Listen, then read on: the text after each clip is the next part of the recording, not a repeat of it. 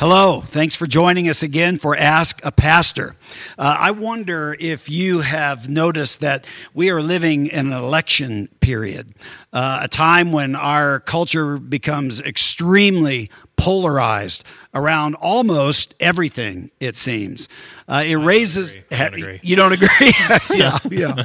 The reality is, as we find ourselves, Christians, wanting to follow Jesus and honor him, but how do we wrestle with the problem that there are some Christians who sit on the other side of the aisle? They disagree with us. Yeah. So I think the big helpful thing in realizing this is Jesus actually calls us to something. He calls us to be peacemakers. So when it comes to certain issues, we are called to actually be a person, if we want to live a blessed life, to live at peace with one another. And I would say the only way to actually do that well is it requires having the Holy Spirit live inside of you in order to treat other people with charity, to listen to them, to disagree well with them. But the biggest thing that comes to mind is that Jesus kind of anticipates this. God anticipates this because we see in the book of Philippians that Paul had to address a real disagreement that was going on in that church between these two ladies in chapters 3 and 4. And Paul's advice to them was to agree in the Lord.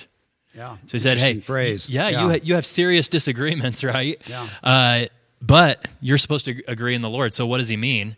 Well, what he's probably getting at there is that there's primary issues, and you could hold them in a basket over here, and then there's secondary issues in a basket over here. What are examples of primary issues? Yeah. And the way I like to put it is, when it comes to issues of God, the gospel, and how we're supposed to live our lives following Jesus, those are the primary issues. Okay. Right? Yeah. So when it comes to, for instance, do you believe that God is one God in three persons, that he's a triune God? Mm-hmm.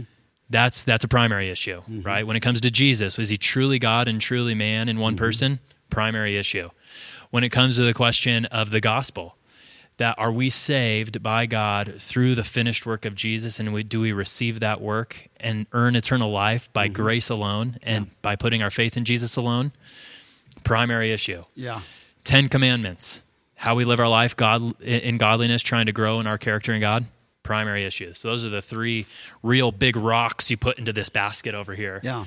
Secondary issues. So we rally around that. We acknowledge that we hold those essential truths in common, and that's where our unity comes from. Absolutely. What about the disunity issue? Yeah, so those secondary issues, right, would be anything that we disagree in that could be serious disagreements. Yeah. But we're still called to love one another, forgive one another, maintain unity with one another, and we're called to labor with one another. Yeah. So those would be like, the color of the carpet of the church. They'd be maybe certain political issues. Can you think of any other ones that would be secondary issues? Well, I mean, we've got, Christians that sit on both sides of the aisle, Democrat, Republican, this kind of thing. And actually the debates there can be quite heated, quite intense, things that people hold very close to the vest, and dear to their heart. But I would just say, keep in mind that we've got... We live in two kingdoms again, right? We've got this kingdom here on earth. We live in the United States of America. We have all kinds of rights and freedoms and so on, but they take a secondary position to that of being a follower of Jesus and living the way Jesus wants us to live. And so as we interact with each other, although we might disagree on some secondary things, our unity doesn't rest in whether we agree or not down in those areas. It rests in the common faith that we hold together. And I'm just glad we never disagree. Yeah, me too. I am too. No. But so I would say there needs to be a certain posture then as we interact with each other, knowing we have disagreements. And what does that posture need to be as we interact? Yeah, that's really good. So God gives us kind of the content. The church is the perfect way to practice this. Is God has actually given us the context where we get to practice how we live out our lives following Jesus. So because we're in such close interaction with people, when we do disagree with them, we're supposed to have a posture of forgiveness toward them as Jesus has shown forgiveness to us.